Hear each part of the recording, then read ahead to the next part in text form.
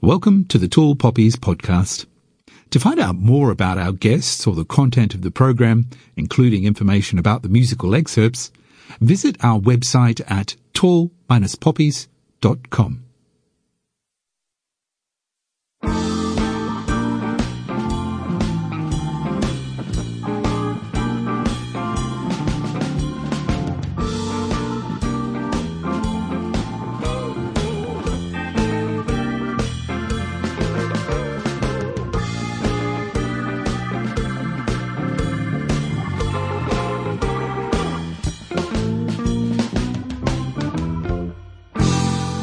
Hello, Brendan O'Shea here, welcoming you to this short edition of Tall Poppies with conductor Simone Young. You know, people sometimes ask me that silly question, what's been the most exciting moment of your life? And it's very hard to say, but I do have to say that walking out into that stadium to conduct the national anthem in front of millions of viewers around the world and having my husband and daughters seated there in the arena and having in the stadium and knowing my parents, my brother were watching, that was a very special feeling and one I still feel very honoured. Simone Young was born and grew up in Sydney, where she studied at that city's Conservatorium of Music.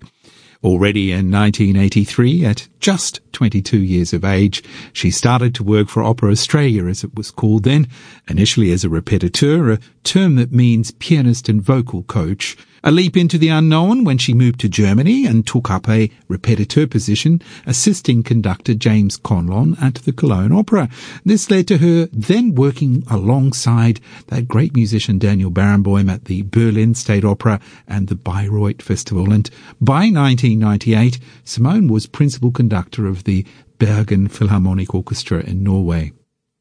Well, today she has conducted most of the world's great orchestras and was artistic director of one of Germany's major opera houses, the Hamburg Opera, for over a decade. But Australia has never been too far from Simone's sights, and of course she returns frequently. She still recalls a moment in Sydney in the year 2000 as one of her all-time highlights. That was, of course, when she conducted the national anthem at the Sydney Olympic Games.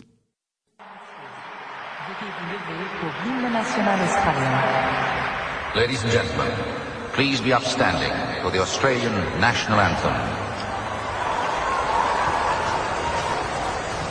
It'll begin with Human Nature, to be joined by the Sydney Symphony Orchestra and then Julie Anthony and choir.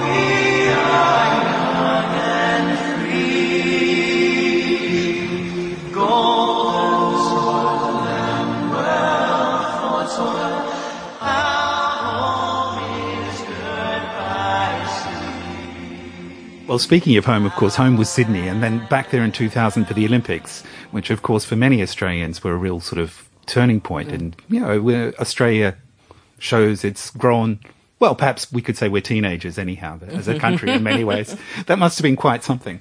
Oh, it really was. And, you know, people sometimes ask me that silly question, what's been the most exciting moment of your life? And it's very hard to say, but I do have to say that walking out into that stadium to conduct the national anthem in front of millions of viewers around the world and having my husband and daughters seated there in the arena and having in the stadium and knowing my parents, my brother were watching, that was a very special feeling and one I still feel very honoured. I wasn't necessarily going to be the only possible choice for that. A lot of other possibilities.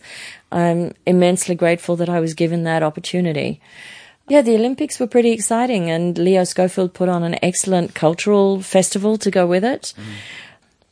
Of course, if we look at your career up to that moment, 2000, the obvious thing would be, of course, for Australia to get you back, and they did. And you went back to Opera Australia, and it wasn't probably one of the most, what shall we say, positive periods of your career in many ways. Well, curiously enough, artistically, it was a very, very positive part of my life and career in that I was able to really invest in the ensemble of the company. I was really able to, I felt I was equipped to make decisions about which singers to really promote and which singers to kind of invest in for the future. I was determined to improve the lot of the orchestra, who play in what is possibly one of the worst pits in the world of a major house. And I'm staggered that in the current renovations of the Opera House that the pit, nothing is being done to the pit. I find that mind-boggling, but hey, it's got nothing to do with me anymore. But that is one of the most hardworking and really talented orchestras who are never heard to their advantage because of that appalling acoustic.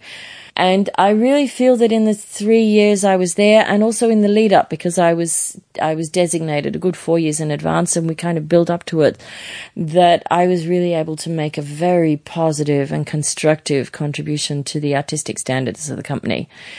And I had a marvelous team around me. And it's very nice that people still refer to those years as some of the golden years of the company, which is great. But I know all too well the financial pressures that the company is under.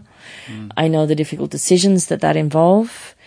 Yes, I was massively undermined by I believe still an ill-informed board.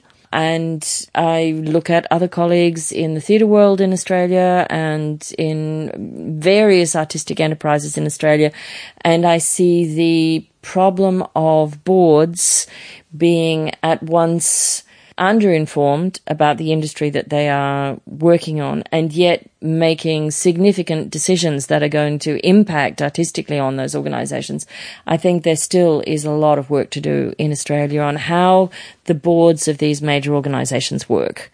But yes, when it became obvious that I was not going to have the support that had been indicated at the start of my time, that it would be there, then it became obvious that our ways were going to part. But the way it all happened was completely unnecessary, deeply destructive for the company, very hurtful for me personally at the time. But once again, I focused all my energies on just doing the work. And we did some amazing things in 2003, despite the fact that the company and I were all under tremendous pressure. Conductor Simone Young. And if you would like to hear that full episode, then do drop by the Tall Poppies website. You'll find it at tall-poppies.com. You can also send us an email to info@tall-poppies.com. Tall Poppies, the podcast, was produced in Berlin and made possible through the support of the Australian Embassy in Germany. I'm Brendan O'Shea, thanking you for joining me today, and I look forward to having you with me again very soon for another edition of the Tall Poppies podcast.